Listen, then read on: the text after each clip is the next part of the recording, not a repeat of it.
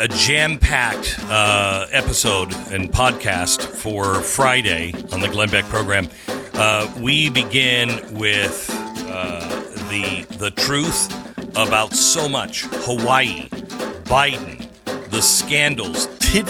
We actually cover this. Did we actually go to the moon? You don't want to miss that segment. And I also tell you the inspiring story of the guy from Appalachia with a guitar. It's an amazing story. You don't want to miss a second, including Tulsi Gabbard right at the toe end of the podcast. She gives us information what's happening in Maui that I don't think you've heard yet.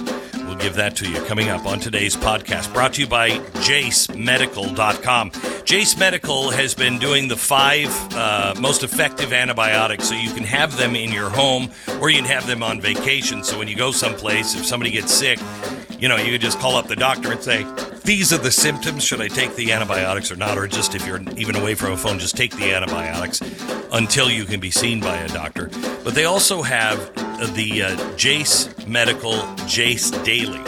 This is something where you can put a year's worth of your critical medications for blood pressure, psychotic meds, whatever you're on every day. You can put a year's worth away, so in case the supply chain or anything else happens, you have a year's worth supply. Jace Medical can do it for you. It's JaceMedical.com. That's Jace, J-A-S-E, medical.com. Here's the podcast.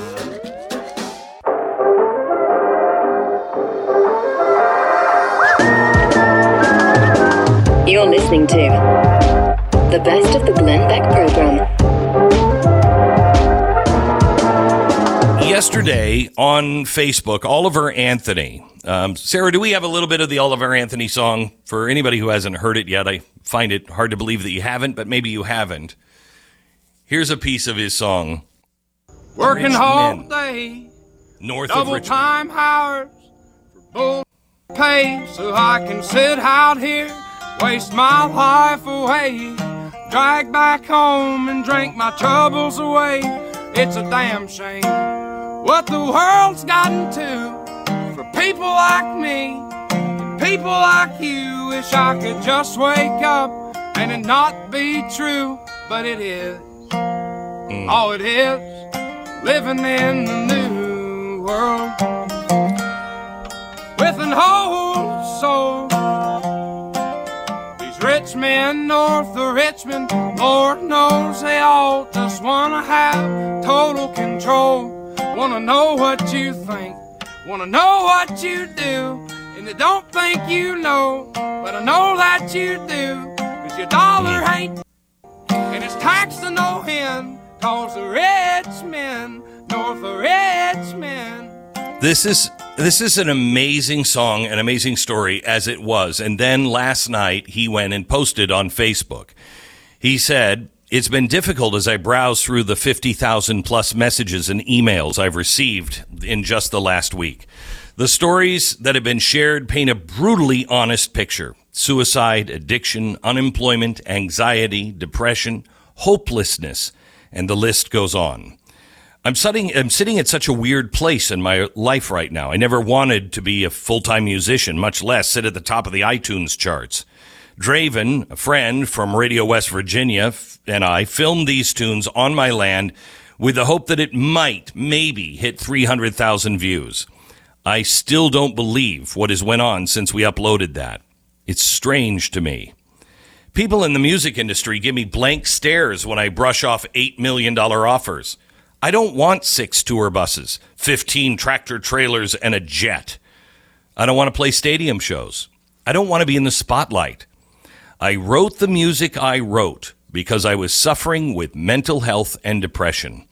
These songs have connected with millions of people on such a deep level because they're being sung by somebody feeling the words in the very moment they were being sung. No editing, no agent, no BS, just some idiot and his guitar. The style of music that we should have never gotten away from in the first place. That being said, I've never taken time to tell you who I actually am, so here's the formal introduction. My legal name is Christopher Anthony Lunsford. My grandfather was Oliver Anthony. And Oliver Anthony music is a dedication not only to him, but the 1930s Appalachia where I was born and raised. Dirt floors, 7 kids, hard times. At this point, I'll gladly go by Oliver because everybody knows me as such. But my friends and family still call me Chris. You decide for yourself. Either way is fine with me. I feel you on that one, Oliver. I feel you. I feel you as Stu. I feel you. In 2010, I dropped out of high school at the age of 17. I have a GED from Spruce Pine, North Carolina. I worked multiple plant jobs in western North Carolina, my last job being in a paper mill in McDowell County. I worked third shift 6 days a week for $14.50 an hour in a living hell. In 2013, I had a bad fall at work, fractured my skull, and it forced me to move back home to Virginia. Due to complications from the injury, it took me 6 months or so before I could work again. From 2014 until just a few days ago, I worked outside sales in the industrial manufacturing world. My job's taken me all over Virginia and into the Carolinas, getting to know tens of thousands of other blue-collar workers on job sites and in factories. I've spent all day, every day for the last 10 years hearing the same story. People are so damn tired of being neglected, so tired of being divided and manipulated. In 2019, I paid $97,500 for the property, and I still owe about $60,000 on it. I'm living in a 20-foot camper with a tarp on the roof that I got off Craigslist for $750. There's nothing really special about me. I'm not a good musician. I'm not really even a very good person. I spent the last 5 years struggling with mental health and using alcohol to drown it. I'm sad to see the world the state's in, with everyone fighting with each other. I've spent many nights feeling hopeless that the greatest country on earth is quickly fading away. That being said, I hate the way the internet has divided all of us. The internet is a parasite that infects the minds of humans and has their way with them. Hours wasted, goals forgotten, loved ones sitting in houses with each other distracted all day by technology made by the hands of other poor souls in sweatshops in a foreign land. When is enough enough? When are we going to fight for what's right again? Millions have died protecting the liberties we have. Freedom of speech is such a precious gift. Never in the world history has the world had freedom that it currently has today. Don't let them take that away from you. Just like those once wandering in the desert, we have lost our way from God and have let false idols distract us and divide us. It's a damn shame.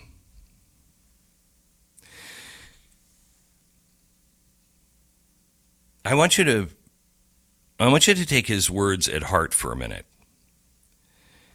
That he only did this because he only wrote this song, not because he's a songwriter, but because that's in him. And he was struggling with something and he shared it. He didn't share it knowing that it would become this. He wasn't trying to do anything grand. He was just trying to solve a problem for himself. And then he shared. That's really the hard part. Sharing. Because we're all so afraid, and we're becoming more and more afraid of each other because people are actively trying to destroy our relationships with one another, destroy our modes of communication, our empathy for one another. We look at people now, if we even look at them, as just, I don't even know, objects? Because the real world has become real in the fake world. That's the world too many people are living in. They're living online. And we're not treating people. We're treating people like we treat people online. And everybody's feeling it. Everybody knows it. He's not just connecting. The reason why he has to be destroyed is because he's the average guy who's just in his own way let his voice be heard. I'm on this incredible journey this summer. I don't know where this is going to take me or take us, but I'm trying to solve a problem for my children. And I shared it on the air a few weeks ago. And it was just me just sharing. I wasn't trying to do anything other than just share what I was going through. And I can't tell you how many people have reached out to me and said, oh my gosh, I'm having the same problem. I don't know what to do, but I'm with you. I think this is what Billy Graham told me, that if people will just do exactly what the Lord says to do, and some people don't know what that is. Some people don't hear him clearly. I honestly, I think I hear him. I think I'm gonna die, and I'm gonna get up there, and he's like, dude, that wasn't me. More medication next time around. But I feel like I'm guided in some ways. You know, everything I do wrong, it's me. Everything that I do that it's good is because of him. But Billy Graham told me, if everybody will just do their one thing, and they're going to think that it is no big deal. They're going to think, this is stupid. This isn't going to change anything. He said, it's as if the Lord is planning a surprise party for Satan. And the lights are going to come on, and we'll be just as surprised as he is. And the Lord will just go, surprise. And what we'll see in the light is that everyone doing just what they were supposed to do, nothing more, nothing less, has made this mosaic that we will all recognize only the God of Abraham, Isaac, and Jacob could put together. The things you do just to solve something for yourself, when you share them, I think shocking things come out of them. We all think that we don't have anything important to share or anything important. We hide. We hide our, in my case, alcoholism and self-doubt. We all think, there's nothing special about me. But there is. There really is. I mean, look at this. Here's this song that has just broken all of the... I mean, I've never seen the top 10. In the Beatles era, in Elvis's era, it wasn't uncommon for the top 10 to have 5 Beatles songs in it. I haven't seen that from a guy who's completely unknown. This is why evil is tearing us apart. This is why evil is trying to get us to not talk to each other. Evil cannot allow us to share what we really believe. Evil cannot allow us to see our common humanity, our common fears, our common problems, our common solutions, our joys, our wants. I'm convinced the first time I went over to Israel, I met with a bunch of Palestinians and I met with a bunch of Jewish people separately. And what struck me was they're saying the same things. I don't know why they can't solve this problem. They're saying the same things. I just want my kids to grow up in peace. I just want to go to work and be safe and maybe have enough to be able just to live my life. I don't need a jet. I don't need a big house. I don't need any of that. I just want my children to do a little better than I am. And that doesn't mean necessarily that they do better financially. We've put everything into finances. I've never said to my kids, you know what? Someday you're going to do better than I have. I've told my kids the whole time, good luck with that, because I won the lottery. There's no excuse, no reason I'm the success that I am. Here's what I want you to do. My dream for you is this, that you're happier than I am, that you have found peace faster than I found it. Others make us feel needy, make us need to follow our wants and to fear one another.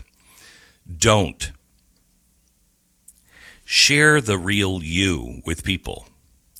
And you just might be surprised, in the end, how much you've contributed to a better society. This is the best of the Glenn Beck program. I'm going to go to Jason Whitlock. He is the Blaze TV host of Fearless, and he's one of the nicest guys and most decent men that I know. Welcome to the program, Jason. How are you? I'm great, Glenn. Thanks for having me. You bet. So I all week, we just haven't had time to get into the Michael Orr story about the movie Blindside, and I wanted to ask you, because I think you probably know all of the players, maybe even personally, but I wanted to get your take on this because, yesterday I saw a tweet that, the Oscars should be given back because it was all a lie. And is it a lie? Was this all a lie? No, not at all. And I can say that having reread the book, The Blind Side, published in 2006, read Michael Orr's memoir, his first one in 2011, I Beat the Odds. Having rewatched the movie, I did all this week. No, it's not all a lie. The movie is actually pretty accurate to the book, and Michael Orr endorsed the book in his 2011 memoir and in subsequent interviews the years since. He has said he liked the book, but he didn't like the way the movie portrayed him as dumb and as, not totally responsible for his own success. And so then you go back and reread the book, The Blind Side, which he says he endorses, and the movie portrays him not only fairly, but probably in a far more positive and uplifting light than the book did. This kid came to that family with some severe problems. He couldn't read at age 16. And he had to be taught how to shake hands. He didn't engage with people. He had faced so much neglect, trauma, abandonment from ages 0 to 15 or 16 that, he was embarrassingly shy and reclusive, couldn't read. I didn't get the impression that he was stupid in the movie. I didn't read the book, but I didn't get the impression he was stupid. I got the impression that he had been neglected and he had never been taught any of these things. And I actually came out of the movie having tremendous respect for him because of what he had conquered.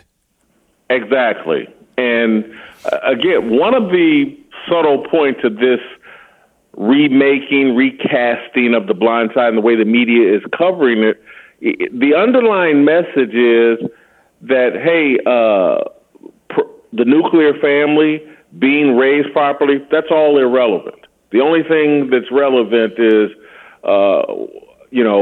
did you face racism? And it's like family and upbringing, we're pretending like this didn't damage this young man incredibly, and that the Tui family and many other families at this private school and friends tried to put a broken child back together and send him along his way, and it's all being denigrated right now. And this rewriting of history that it's just The Blind Side is just another statue being torn down, Glenn. So before we get to motivation, I the one thing that I heard that I've heard differently since, but I want you to address it, was that the Tui family, they were using him. They never adopted him. He thought he was adopted, and it was all a lie. Any of that true, Jason? No. In his 2011 memoir, he writes about the conservatorship, knew that he was not adopted. This is all a rewriting of history. As it relates to their motivation, Sean Tui, the dad, was a all-time great Ole Miss basketball player. His background is basketball. He was a volunteer assistant coach at the Christian high school that brought Michael Orr in.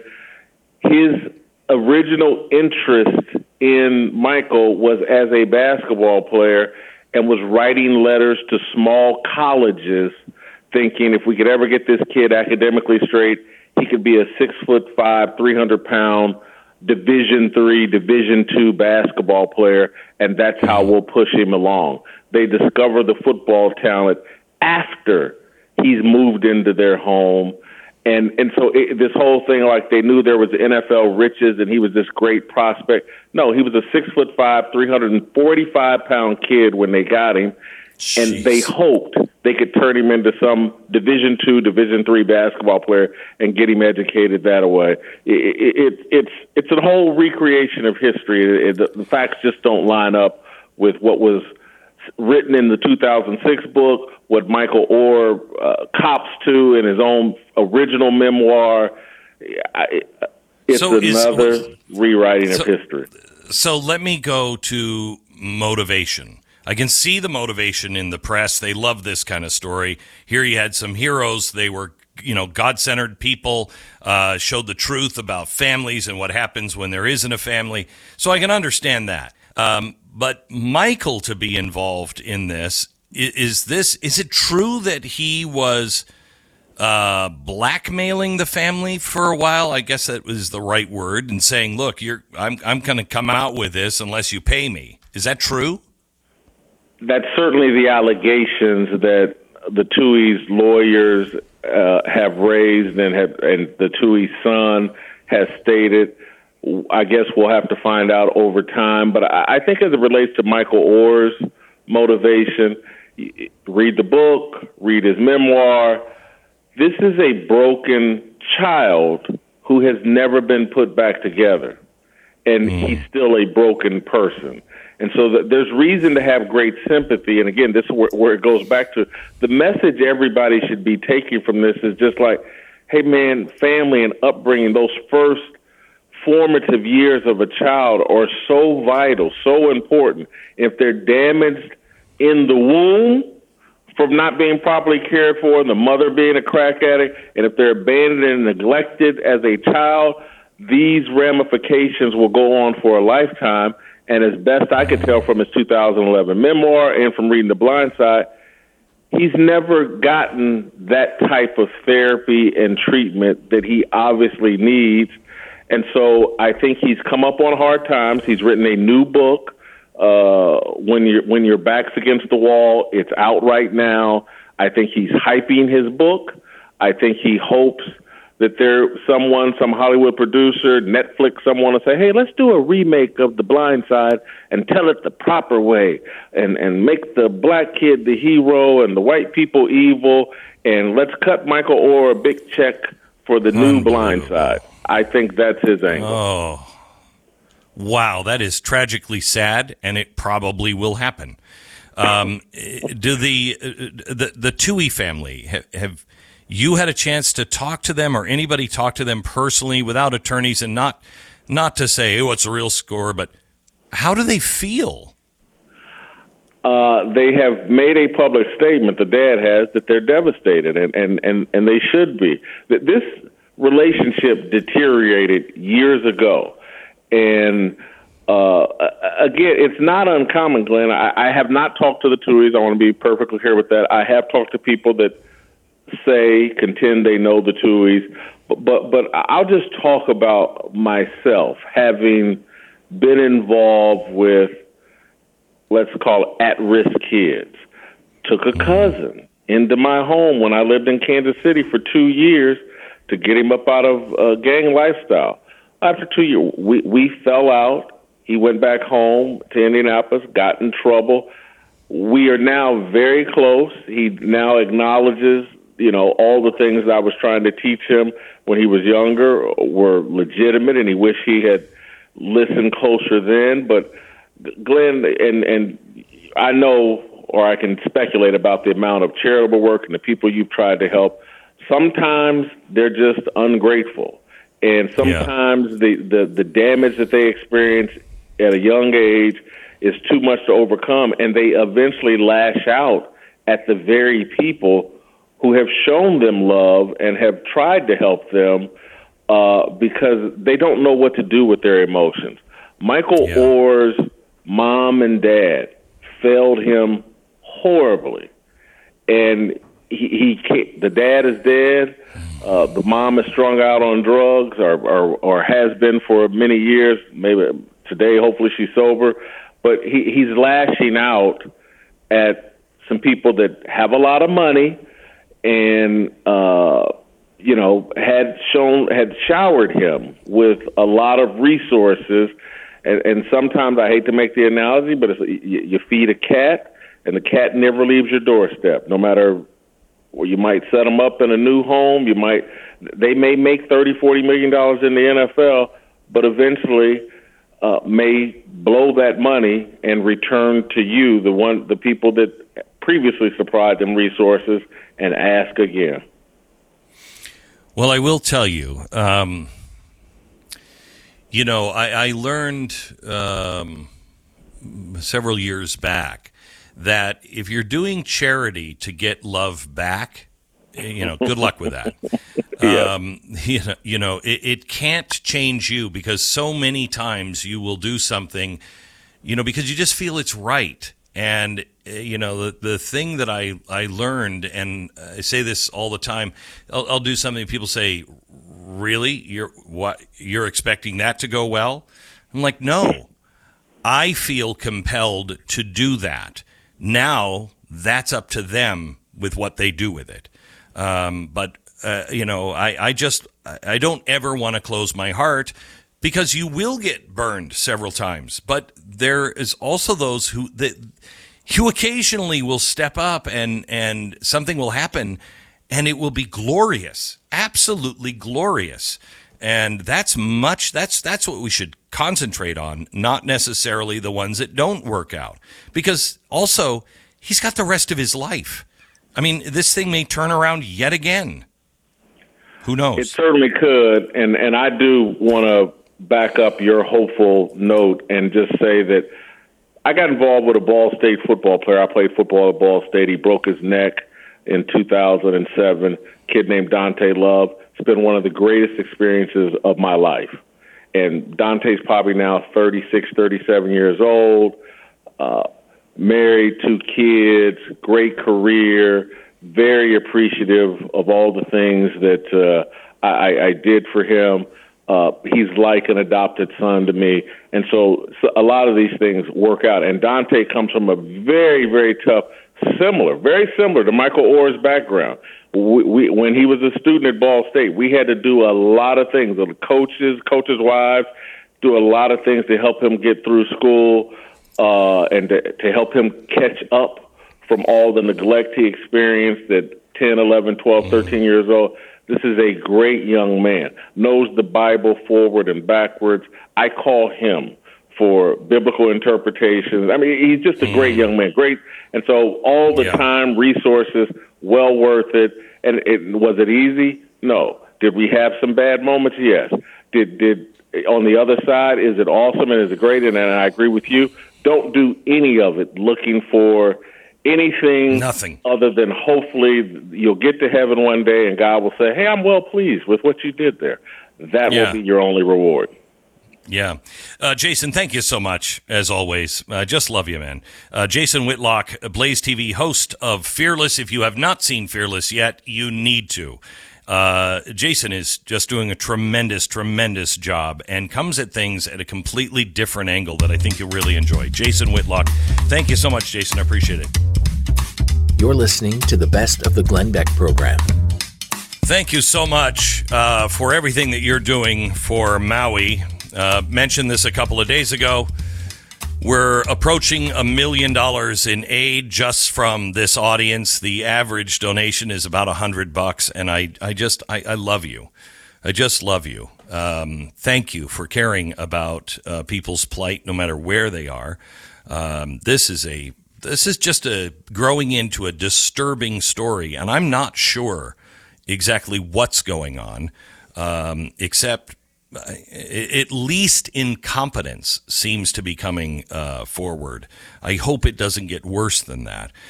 Tulsi Gabbard is here. This used to be one of her districts that she would, frequently visit when she was a congresswoman. Tulsi Gabbard is on reserve duty right now, so we can't talk at all about politics, and I don't want to get her into trouble, so we're just going to talk about the situation, because I don't know what's happening, and I'm hearing all kinds of things. I don't know if those are true or not. I'm just seeing things that I've never seen as a broadcaster before, so I don't know how to answer them. Tulsi, welcome. Hey, and to all of your listeners for all of their support. It really means so much to our community there on Maui that is continuing now 9 days after this crisis began, really struggling and suffering and is having a hard time looking to see what that road towards rebuilding looks like. But your support means the world. Thank you, Tulsi. So we're hearing things like homeowners are not allowed to go back. We are 9 days after this, and we still have 1,000 people missing.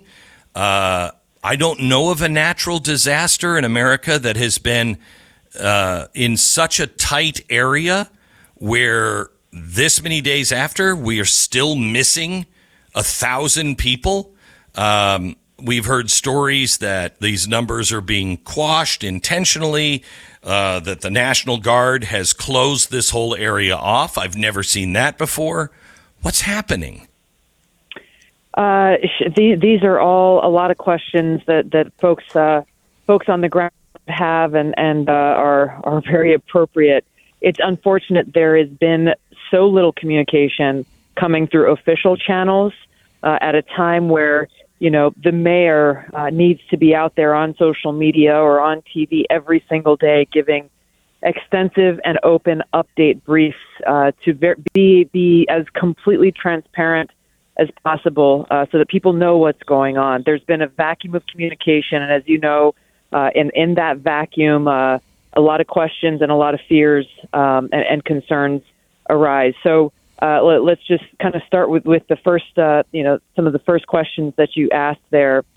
This is an unprecedented crisis in the last 100 years in our country. Right now, we have first responders out there on the island of Maui who are from across the country who are helping to support the foremost mission, which is remains recovery. This wildfire started with a small brush fire that quickly grew out of control because of these 100-mile-an-hour winds. It's suspected that downed electric lines contributed to its spread. But really, the word that I have heard best describe this wildfire is it was like a blowtorch. It was an out-of-control wildfire that swept horizontally and very quickly, in less than an hour, across the historic town of Lahaina, taking down and turning into ash everything in its path.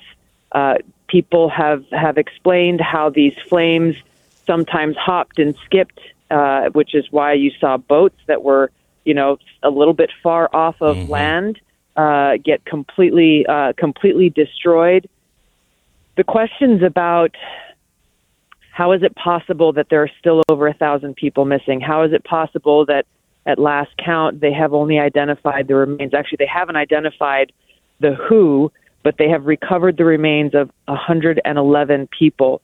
When you think about the quickness of this fire and the destruction, just imagine you have a 3 or 4 story boutique hotel there in Lahaina. This fire comes in and levels that hotel down to the ground. We don't know how many people were in their hotel rooms. From what I'm told, they're not able to recover records of who might have been in that hotel. And then you take that example and just spread that across the entire town, and homes and shops. Front Street in Lahaina had shops lining both sides of the streets. You had restaurants, you have tourists, you have residents, you have service workers. You have a lot of people in a very small area who very sadly perished in a very short period of time. Now, there's a Google spreadsheet that's going around where family members have listed the names of their loved ones as missing. But this remains recovery mission is so slow because it requires cadaver dogs to go and find these remains. Unfortunately, the destruction is so great that the human eye is not enough in many of these cases to identify these remains. And so this process is going to go on, and I expect the mayor or the governor will be making an announcement with a time estimate soon, but they've got there are not very many cadaver dogs in the United States of America, trained cadaver dogs. I've been told that there are 20 on the ground there. They can work for 20 minutes, then they need 20 minutes rest. So they're rotating these cadaver dogs so that they can go through and do their work. But they are not moving from one area to the next until all the remains in that specific area have been identified by these dogs, and then allowing the humans to come in and do that work. It's a very slow process. And that's not, just to finish that, that's not even beginning the process of the identification of DNA and figuring out, matching these remains to people, correct. So this would put to rest another question that I have had. I've never seen anything where people can't return in to go through their own rubble. The insurance adjusters are not allowed to go in, and they've blocked everything so nobody can go back in. That would answer the question on why that's happening. There's two main reasons. They don't want anything touched. Too many people. Go ahead. Correct. There's two main reasons for that. Is they need to preserve the area for the remains recovery mission to go on undisturbed. Number one. Number two, as you can imagine, along with all of the different buildings and houses, there were, 2 gas stations completely leveled to the ground. Those gas stations had underground fuel tanks. The level of toxicity in this area is very, very serious. And so that is another factor that local officials are rightly taking into account of coming up with a plan on both for the near term, we've got to make sure that anybody going in there at the point where they are able to open it up to families to be able to go back to their homes, which needs to happen as soon as possible, if nothing else but for closure. They've got to make sure they've got the protective respirators and gear to make sure that they are not they're not causing a medical crisis in the process. The removal of the toxic, this is not just going to be about clearing debris in this case. I've been told in order to remove the toxic elements that have been caused by this fire, they're going to have to dig down, 5 to 10 feet to be able to remove all of that and then figure out where does it go, how do they transport it, and everything else that follows there.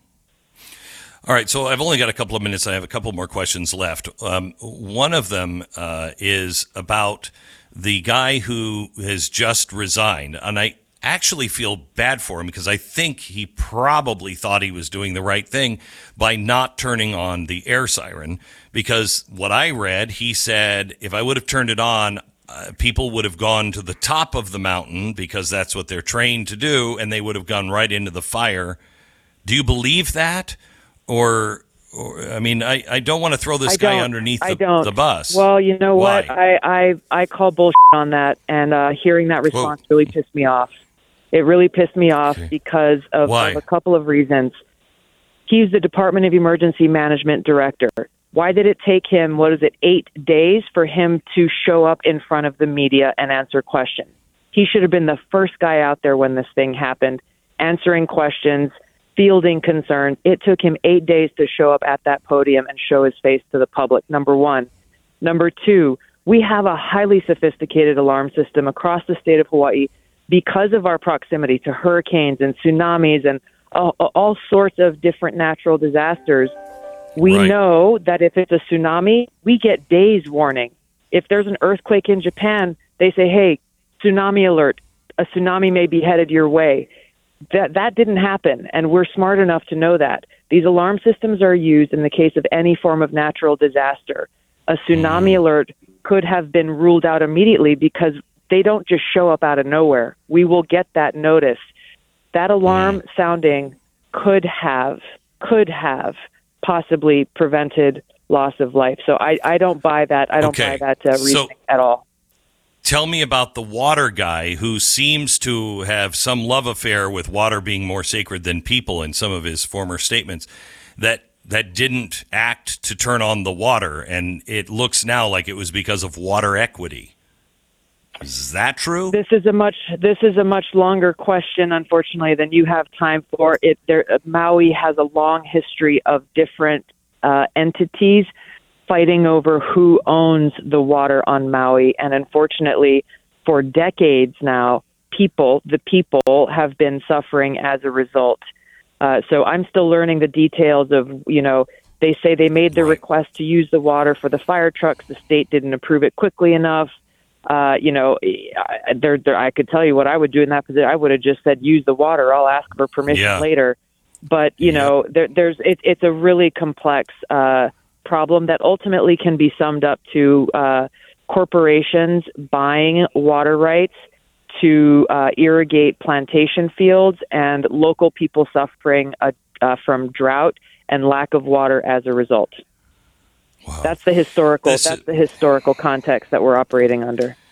This is just a mess, and I wish you and your family all the luck in the world, and our love and prayers and our hard-earned money are going out to everybody who's affected. I don't know how this ends up, but it's really bad so far. Good things will grow from it. I'd love to keep in touch with you and your listeners, and just ask you to stand with us for the long haul, even though there has been, and we will continue to learn about incompetency and failures and perhaps negligence on the part of the government, and who knows, the electric company, who knows who else is really culpable for things that should have been done but didn't. But ultimately, I just ask that your hearts and prayers stay with the people of Maui, who are who need our support in every way as this recovery and rebuild goes on.